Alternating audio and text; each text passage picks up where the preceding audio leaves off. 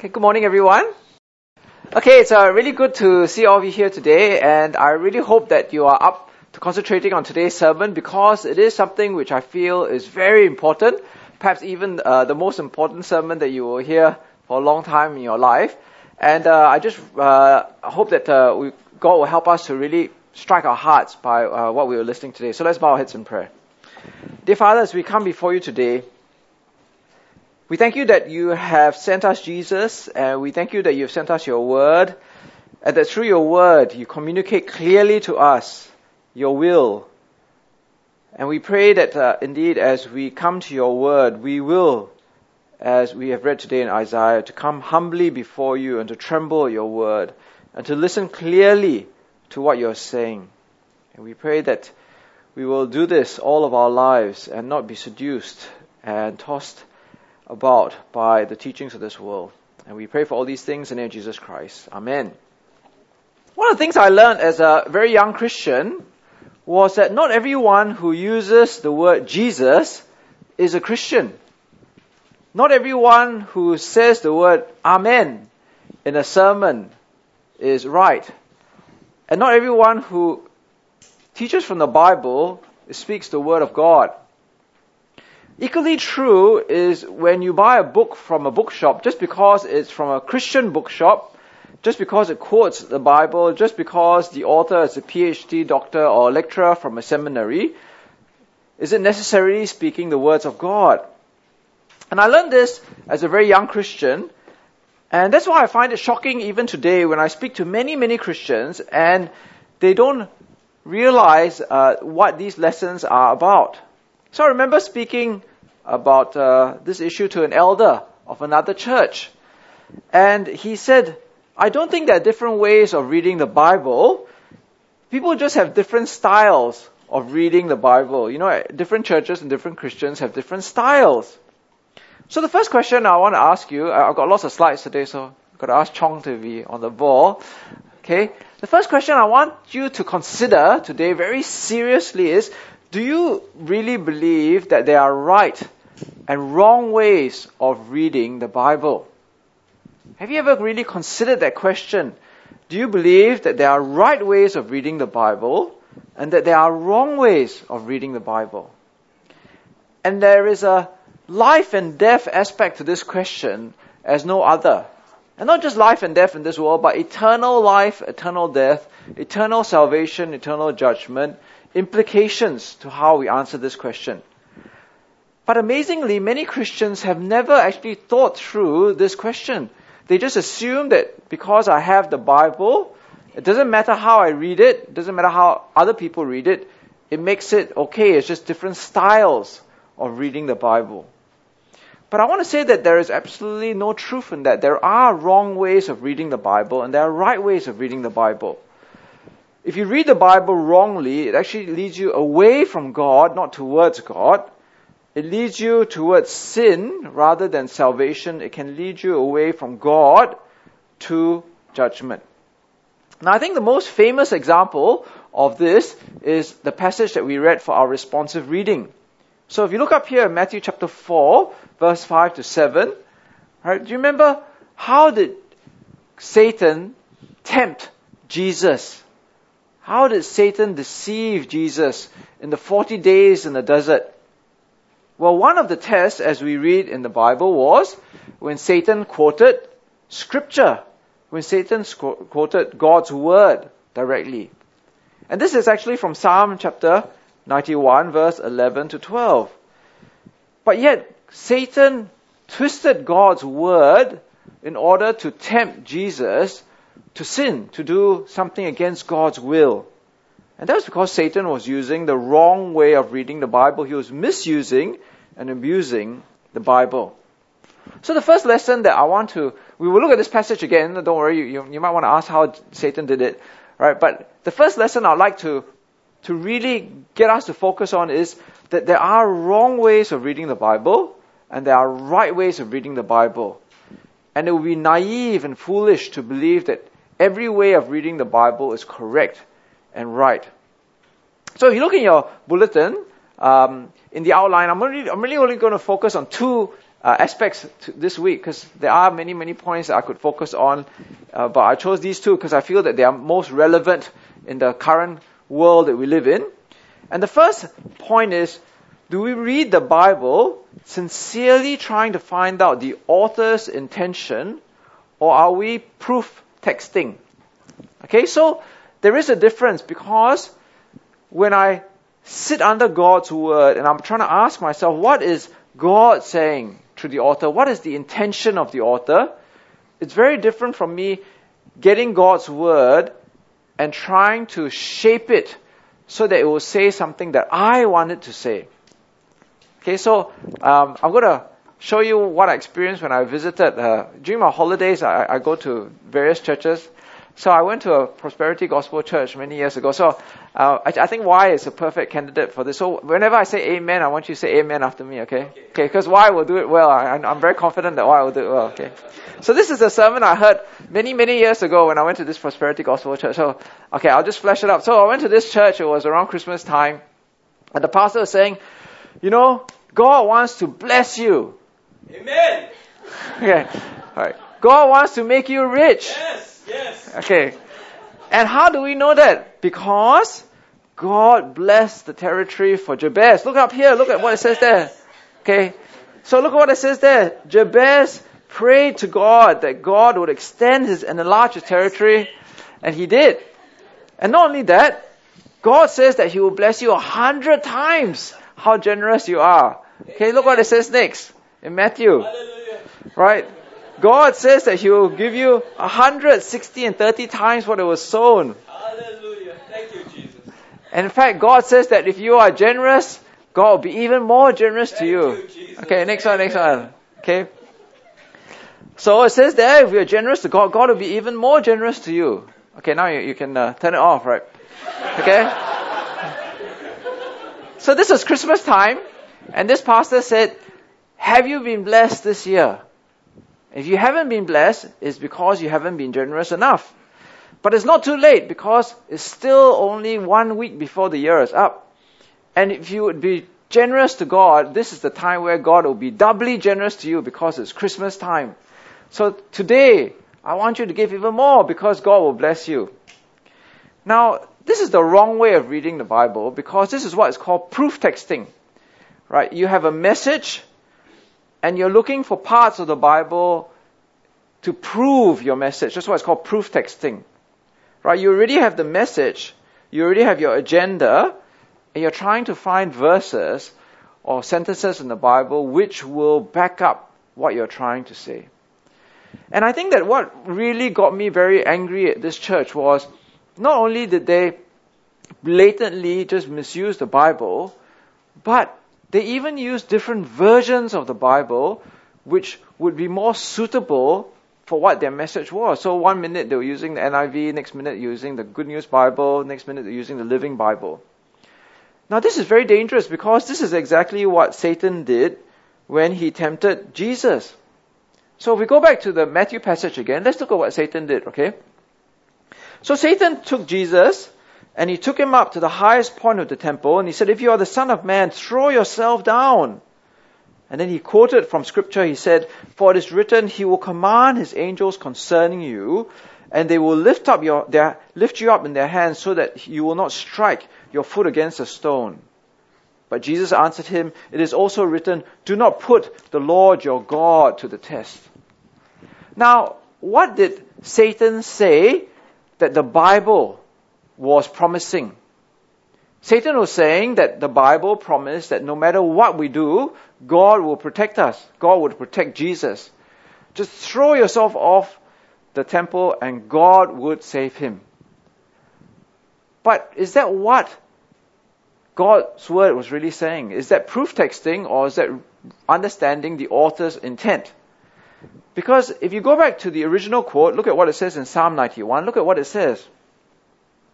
It says, if you make the Most High your dwelling, even the Lord who is my refuge, then no harm will befall you, no disaster will come near your tent.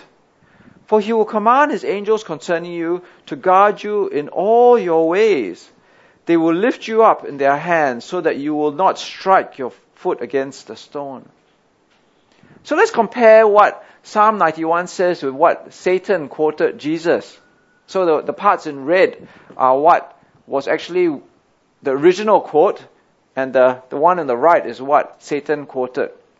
You see that Satan actually uses the text to prove his point, but he actually misses out and leaves out the inconvenient truth, which is God was promising that if you make God your refuge, make God your dwelling, if you follow God in your ways, then God will protect you. Right, that is the message. That was the intention of God through the psalmist to communicate to us. But Satan twisted it by saying, well, God will protect you in any way, whatever you do, even if you do something which is against God's will. That's the very definition of proof texting, you see. Rather than actually going to God's word and hearing his original message, we twist God's word to shape it and mold it to what we want it to say. And that's exactly what Satan was doing here. So our starting point must never be what we want God's word to say, but to humbly come before God's word and asking ourselves, what is the author's intention? What is God's intention through the messenger here? And that's hard work, right? In Isaiah chapter 66, which is the passage that Pokim read to us, it says very clearly, right? God was, we're not going to spend the whole day looking at Isaiah 66 because it's a very dense passage, but basically God is saying, look, you can worship me all you like, but if you don't come before my word, if you don't hear my word, if you don't listen to my word, then you are actually not worshiping me correctly and you are not my people. So the attitude that we must have is the one who is humble, who's contrite in spirit and trembles before God's word and who listens to God's word. Not someone who sits over God's word and tries to shape God's word to what we want it to say. The problem is that it's much easier to listen to a sermon or read a commentary or a book because it's so much easier. Someone seems to have done all the hard work. It's much harder for us to sit there and to read God's word and to ask, how does this verse fit within the passage? How does the passage fit within the chapter? How does the chapter fit within the book? But all those things are necessary because we need to understand what is the author's intention. What is God saying through the writer? Now, I want to really warn you today in the strongest terms that if you don't do the hard work of understanding what the author's intention is, and you allow someone else to do it, and you take shortcuts, it will lead you to terrible places, which actually may take you very far away from God. So I went to this person's church, and in this person's church, they made this really startling statement, which I found unbelievable. They said, there is no such thing as repentance in the Bible. No such thing as repentance. And what they meant was, as they explained in the sermon, was that you just have to come to God as you are, and God will accept you, and you don't have to change at all. No change required. And how they proved that from using God's word was they went to Luke chapter 15.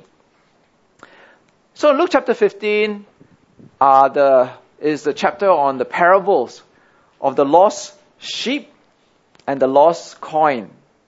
Okay, so for those of you who might remember, that's where God is compared to the shepherd who leaves the 100 sheep to go and look for the lost sheep.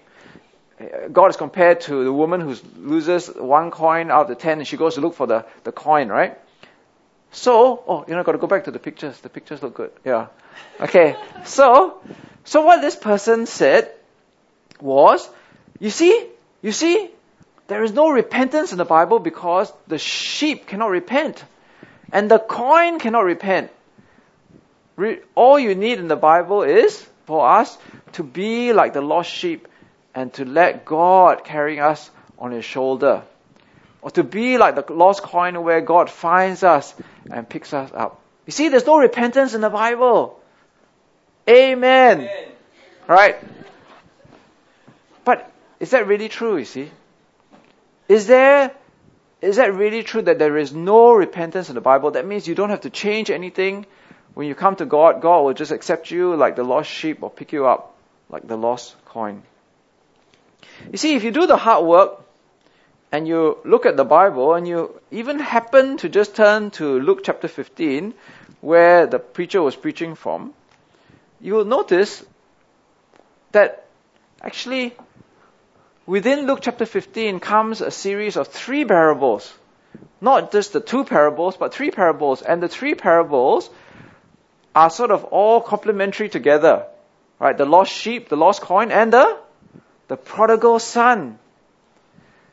Now, the prodigal son is a perfect example of repentance. Because the prodigal son, after he runs away from the father, takes his inheritance, what does he do? He turns back 180 degrees and comes back to the father. He turns away from running away from God and living his life of debauchery and sinfulness. Well, isn't that a picture of repentance? That is repentance. But obviously, I can't speak for the preacher, whether they deliberately left it out or whether they made a mistake, but they were not sitting under God's word and asking themselves, what is God's word really saying? But rather they were just making a statement. And it made me really sad because all those people in that church, thousands of people, really believe that to come to God, you don't need to repent. But the Bible never says that. The Bible says that, they are to repent and to come back to God through Jesus. Now, I'll give you another very dangerous thing that we just came across recently. And this is one of the struggles that we had and why we couldn't work with the HOS in Batam anymore, because they were subscribing to this new teaching. But if you Google it, there's this new seminars in Singapore by these people called the Kingdom Invasion. Okay, Kingdom Invasion. And I listened on the internet to one of the sermons by the pastor who started this Kingdom Invasion. And he was saying that actually God doesn't want you to pray for healing. He wants you to do the healing. In fact, by praying for healing, you are actually being disobedient because you are actually not doing what God wants you to do, which is to heal. We shouldn't be praying for miracles. God wants us to do the miracles. So, how does he show this? Well, in the next slide, in Luke chapter 8, this is the miracle of the storm where Jesus calms the storm. The disciples obviously were in the boat, right? And remember, Jesus was sleeping in the boat, and then the storm was coming, and they thought they were going to die. So Jesus was sleeping, and the disciples went to him and woke him and saying, Master, Master, we are going to drown. He got up and rebuked the wind and the raging waters, and the storm subsided and all was calm. Where is your faith? He asked his disciples. To which the pastor at the Kingdom Invasion then said, see, where is your faith? Why are you still praying for healing when you should be doing the healing? Why are you praying for miracles when you should be doing the miracles? We should be doing these things. That's why God was rebuking the disciples, and God will rebuke us. Now, is that really the author's intention in telling us this story, this historical account of Jesus calming the storm? Is it really his intention so that we all would go out there to calm storms, to heal people, to do miracles? Well, again, next slide. The preacher left out something quite important at the end, right? Because at the end, it says, in fear and amazement, they asked one another, who is this? He commands even the winds and the water, and they obey him. See, that will tell us that actually we, in a way, are meant to ask this question, who is this? What authority does Jesus have?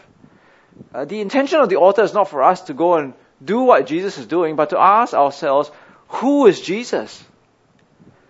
Because right at the very beginning of Luke, if we read the whole book of Luke and we take the trouble to read it and to understand what is the intention of the author, the intention of God, we will see right from chapter 1, it says the intention is, right? It was, the intention all along was so that people may know the certainty of the things that they have been taught. And actually, if we take the trouble once again to read the chapter, next slide,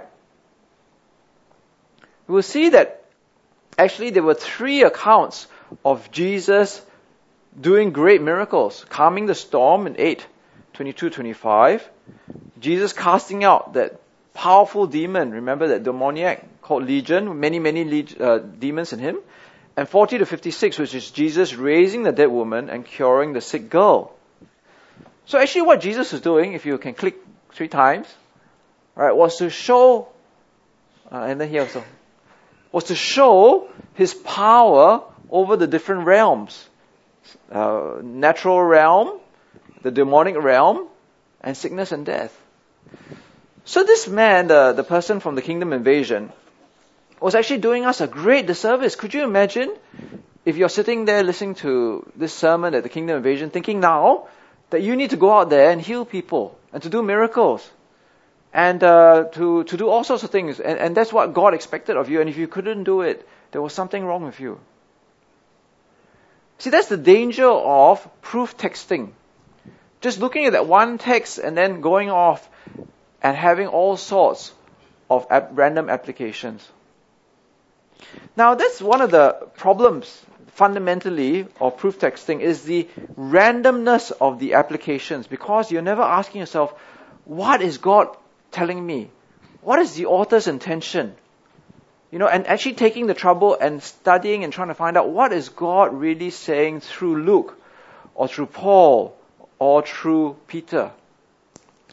So I remember my son came back from school one day and he told me this really funny sermon that he heard at school. And he had 5 applications, but I can only remember 3. So I have to ask him what the other 5 were. But they were so striking, it still sticks with me, even he's finished school already. He told me that at school today, we had this guy giving the sermon on David and Goliath. Right, okay, so next slide. So you all remember David and Goliath, right? And how David was a young boy and he used the sling and then he hit the stone, the guy's head. It's such a powerful story. But anyway, apparently it was before the exams and the pastor was using David and Goliath to try to encourage the kids. So he said, the first thing, David was a shepherd boy. So he spent many hours looking after the sheep. He would spend time at night looking after the sheep. And that's why David was so spiritual. So what's the lesson? Must love nature. We must go out there and love nature, because in nature, through nature, we become very spiritual. Then the second lesson was, Saul wanted to give David his armor. But you know what happened? David didn't want his armor, didn't want the king's armor. You know what the lesson is? You've got to be your own person. You've got to be your own person. You can't wear other people's armor. You can't fulfill other people's expectations. Be your own person. And then David, of course, got the 5 stones from the stream, right, to get into the sling to kill Goliath. So, before your exam, you have to have those 5 stones. Hard work, perseverance, diligence, optimism, and trust in God. See, one of the problems is that if you don't actually ask yourself, what is the intention of the author? Why are we told this story? We can have all sorts of random applications which just come out from anywhere. So, love nature, because David was a shepherd boy. Be yourself, because David didn't want to wear the armor. Get the 5 stones so you can pass the exam. Because Goliath is the O levels, right? He's the big enemy for the boys. But the thing is that what God really intends for us to get out of this? Is that His intention in telling us the story? How does it fit in the whole of the story? Well, in Samuel, in the earlier parts, we were already told in preparation for David and Goliath why this happened. Why was David able to defeat Goliath? Is it because he was a shepherd boy? Is it because he was his own person? Is it because he had those 5 stones? No. See, in chapter 16, the Lord had already said to Samuel, "How long will you mourn for Saul, since I've rejected him as king over Israel? Fill your horn with oil and be on your way. I'm sending you to Jesse of Bethlehem. I have chosen one of his sons to be king." So Samuel took the horn of oil, anointed him in the presence of his brothers, and from that day on, the Spirit of the Lord came upon David in power, and Samuel went on to Ramah. See, this is the intention. When we read the David and Goliath story, we're not meant to see, oh, David. We're meant to see God fulfilling his power and plan through David to fulfill his intentions. See, that's what we are meant to see. This is how it is to humbly sit under God's word and to hear what he's saying. You know, what I'm saying actually is very, very, repulsive to the modern world. Because in the modern world, we don't want to hear what the author is saying. The author is unimportant. So let me give you an example why the modern world doesn't really care what the author is saying.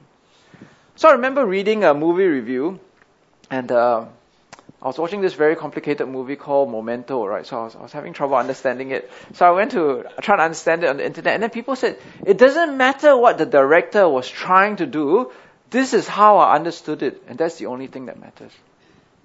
That's the only thing that matters. I remember when I was in Australia, I was having dinner with 2 very educated doctors. One was a surgeon, one was an anesthetist. So apparently they're atheists, and they go to a book club. So they read all sorts of books, like you're assigned to read a book, and they get together and they discuss it. And this guy was saying, oh, you know, it's so interesting because every time we get together, everybody has a different meaning or understanding from the book. But it doesn't matter because we just share with one another. We're not meant to rebuke one another, right? We just share. So I said to him, is that really possible? You mean you all read the same book and you all come to different conclusions and different meanings and different understanding and it's all okay? And he said, yeah. And I said, okay, let's say, so I gave him this real illustration. I said, okay, next book. Next slide. Okay, so I'm sure some of you have heard this book called To Kill a Mockingbird, right? I mean, if you, I don't know whether you still study at school, but it's a very, very, important book in history because it's about the civil rights movement and this guy, this lawyer who stands up, to racism and bigotry.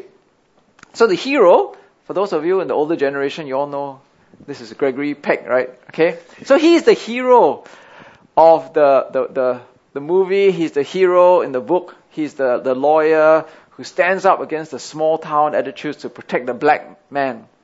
So I said to these 2 doctors, I said, so can you imagine if you read this book and you know that the author is saying that he is the hero, can you believe after reading the book that he is the villain and the bad guy? Would that be okay? And to my great, surprise, the doctor guy said, yes, it's okay. You can read the book and believe that he is the bad guy even though the author is trying to portray him as the good guy. Because all that matters is how I understand it for myself. But you can't approach the Bible that way. You cannot approach the Bible that way. You cannot say, I just want to read the Bible for however I want to read it and get whatever meaning I want to get out of it, because it is God's Word. You need to sit under God's Word, tremble under God's Word, and to say, what does God want to tell me, not what I want to tell God. Now, there's another point which I'm going to ask you for another 10 minutes, because I think this is very important. Is in some of the books that I've read recently, is this thing called, next slide, the difference between historical reconstruction and plain reading of the Bible. Okay, so historical reconstruction and plain reading are 2 very different things. So I think we will all agree that understanding history, understanding culture, understanding geography are all very helpful things to help us understand God's Word better.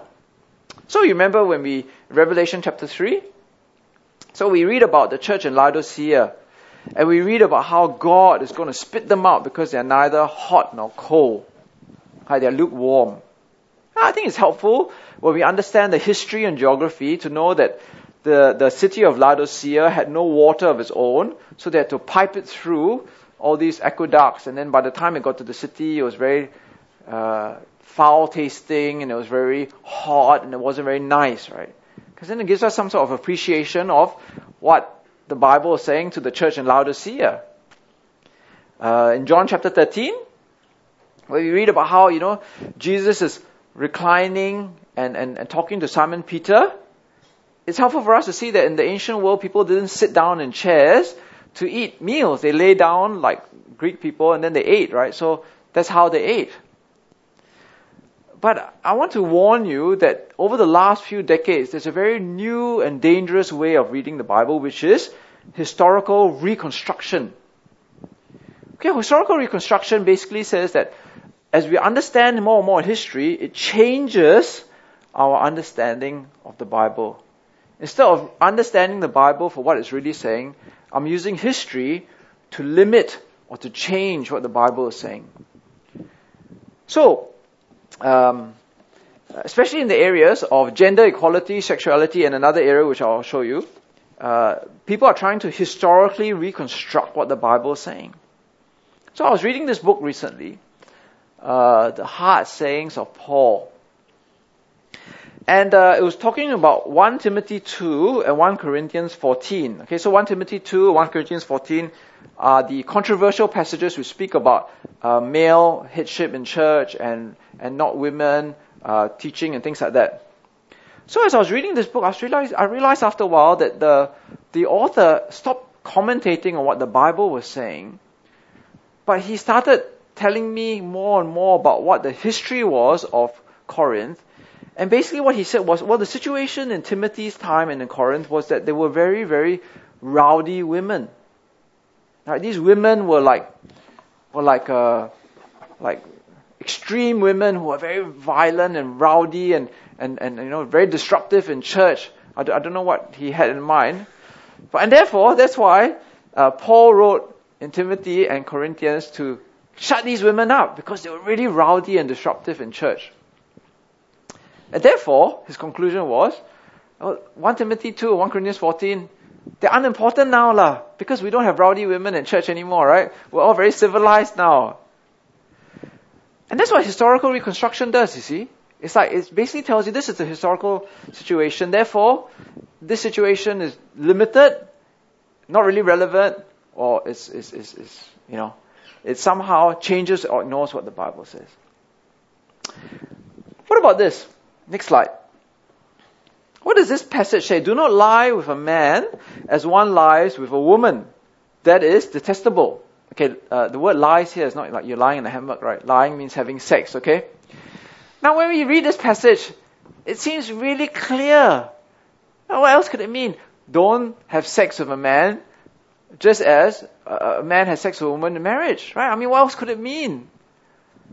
Well, I've read commentaries which say, actually, what's really in view here is idolatry. Because the neighbors of Israel, they had a lot of temple prostitution between men and men. So, actually what God is really saying here is not about, homosexuality as a whole. It's just talking about temple prostitution, where people went to the temple and they paid prostitutes to have sex as part of their worship of God. Anyway, nobody does that anymore, right? Who goes to the temple to pay prostitutes to have sex to worship God? So, Leviticus chapter 18, verse 22, irrelevant now, right? Because nobody goes to the temple to pay prostitutes to have sex, right? Okay, then what about the next passage? In Romans chapter 1 and 1 Corinthians, it says, don't be a homosexual offender. And God was angry with people who had natural relations with men and women and women. But then you read commentaries, if you go and look at commentaries, some of them will say, oh, actually what Romans and Corinthians were talking about was, in that time, 2,000 years ago, the Greeks, they had this practice of, having sex between men and boys, between the tutors and the students, or between male prostitution. So that's actually what was being criticized here. It was prostitution and having sex between men and boys. Well, that's very unjust, that sort of sex, because, it's very, we pay someone for sex, it's very degrading, and then men, when they have sex with boys, it's very a power problem. That's what the Bible is talking about.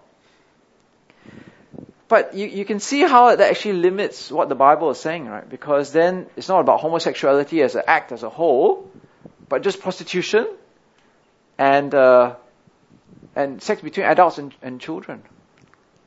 Now I want to say that historical reconstruction is a very, very dangerous way of reading the Bible. Because you're not letting God speak clearly, but trying to limit or ignore what God is saying. So the first point is, as I learned in Bible college, is the burden of proof. If you want to reconstruct history, the burden of proof is on you. Right? You must have very good proof to be able to show that your reconstruction 2,000 years ago is very, very strong. Because, can you imagine, you're trying to say with great accuracy what happened 2,000 years ago in a place far, far away, in a culture which is very, very different, where you have no source documents apart from the Bible, basically. It's a bit like saying, okay, imagine it's now 40,016 AD, and somebody living in Europe is trying to figure out what is happening at BTPC with no notes. I mean, that's effectively what you're trying to do with great accuracy, right? And the other problem is, if the first problem is the great burden of proof to be able to show with certainty that's the situation, then the second problem is okay, this is very technical, right? But it's that in every culture and every time, various people struggle with various things and believe different things. Can you really say that the problem in the Jewish times was just male prostitution in temple worship as part of worshiping God? Can you really say that's the problem of every single Jewish people who lived 4,000 years ago or 5,000 years ago? It's very difficult to say that, right? It's just like saying, can we go out to ask every Christian living in Singapore, what is your view of Jesus Christ? Will everybody give you the same answer? If you went to ask every Christian person living in Singapore, what is your struggle with sex? Can they give you the same answer? They can't. So in the same way, when you say, the Jewish Christians, they only struggled with temple prostitution. And the people in the Romans and Corinth time, they only struggled with the problem of Greek culture, of men and boys sex, and male prostitution. You can't. Because people don't all believe and struggle with the same things. See, look at Sodom and Gomorrah. The problem with Sodom and Gomorrah was not male prostitution and temple worship. It was straight out homosexuality, people struggling with sex. So there's always a variety of people struggling with different things. You can't say there is just one thing, and therefore the Bible is just dealing with one problem alone, which is a very limited thing. And the third problem is, it is only very recently in the last few decades that people are starting to view the Bible and trying to reconstruct history. And why are they now doing it? Is it not because in the culture and time that we live in, we struggle with gender equality and sexual equality? So there is that motivation in society to try to reconstruct history so that the Bible will become more in line with what our culture and time says. Now, if you thought that gender and sex were just the only problems, well, I want to tell you that there is another problem. And this is the problem. Okay, this is called, the next slide. Many of you probably will not have heard it, and it's okay. It's probably good that you haven't heard of it. It's called the New Perspective on Paul, but it is already here in churches in Singapore. A pastor in one of the larger Presbyterian churches in Singapore was sharing with me how he was having problems with one of the Bible study leaders in his church who was adopting this new belief called the New Perspective on Paul. Again, this is a historical reconstruction. So as Christians, what is our most important belief? I think we would say salvation is by faith alone in Jesus Christ. I think many of us will agree that is one of the most important beliefs that we have. Salvation is by faith alone in Jesus Christ. So what the New Perspective on Paul says is that they try to reconstruct history by saying actually the Jews never actually believed they could be saved by works or the law alone. They only believed that these works or the law were like badges of the covenant community or Jewish privilege. So what Romans and Galatians and all that stuff is all about is to rebuke the Jewish people for holding on to these law markers and excluding the Gentiles. But what happens then is logically, once you say that the main problem is not salvation by works alone, and it's by Jewish people just holding these things on to exclude the Gentiles, is that when you read the Bible, you lose justification by faith alone. You lose the cross, you lose the problem of sin. And that is exactly what is happening in much of academia and in the churches in the West. Once you reconstruct Romans and Galatians and you lose justification by faith alone, then you actually lose Jesus Christ and the cross. So if you look up here, there are many, many books, articles. This is just a sample that I've got from the internet. Okay? So, so next slide. Now the problem is, actually I should put some blank slides, because if not you know what I'm going to say already. The problem is, can you really say, that's good, thank you. Can you really say that the Jewish people in the past didn't believe that they were being saved by the law, but by works alone? Can you say with absolute certainty that the Jewish person walking around in Jerusalem didn't think that by doing good works they could be saved? Because that's the foundation of the reconstruction, right? It's simply not true, because if you look up here on the slides, so Esdras comes from the Apocrypha, which is the writing of the Jewish people in between the New and the Old Testament.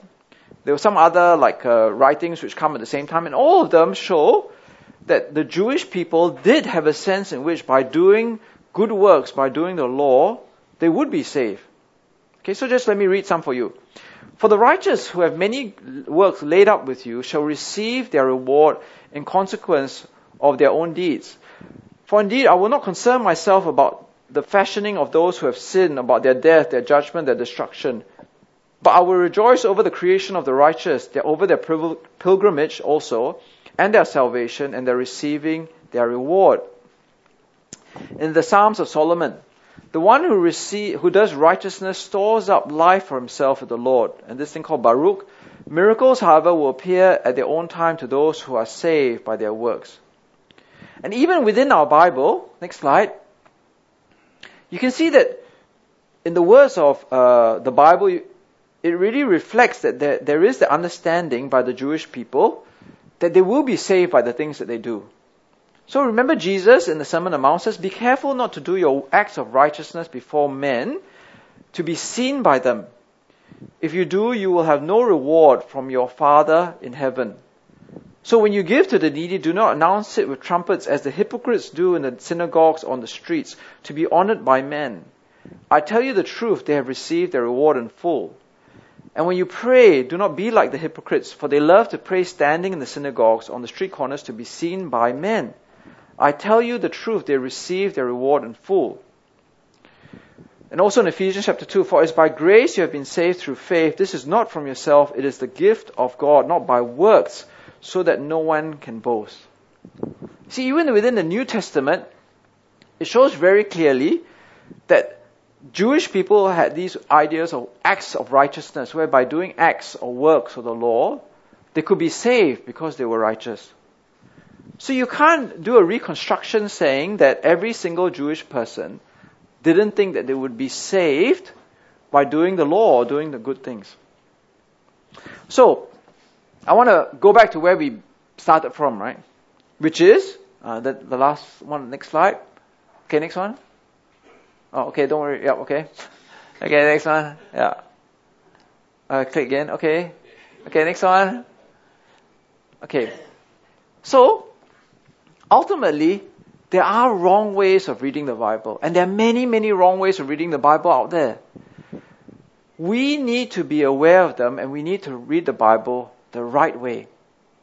Because if you don't read the Bible the right way, it will lead you all over the place into believing that, well, God is going to give me lots of money. If I give God lots of money, that God wants me to go out and heal people and do miracles, that God wants me to be saved without repenting and changing in any way, that somehow God doesn't care about how I live sexually or in terms of gender relations or even the cross of Jesus Christ.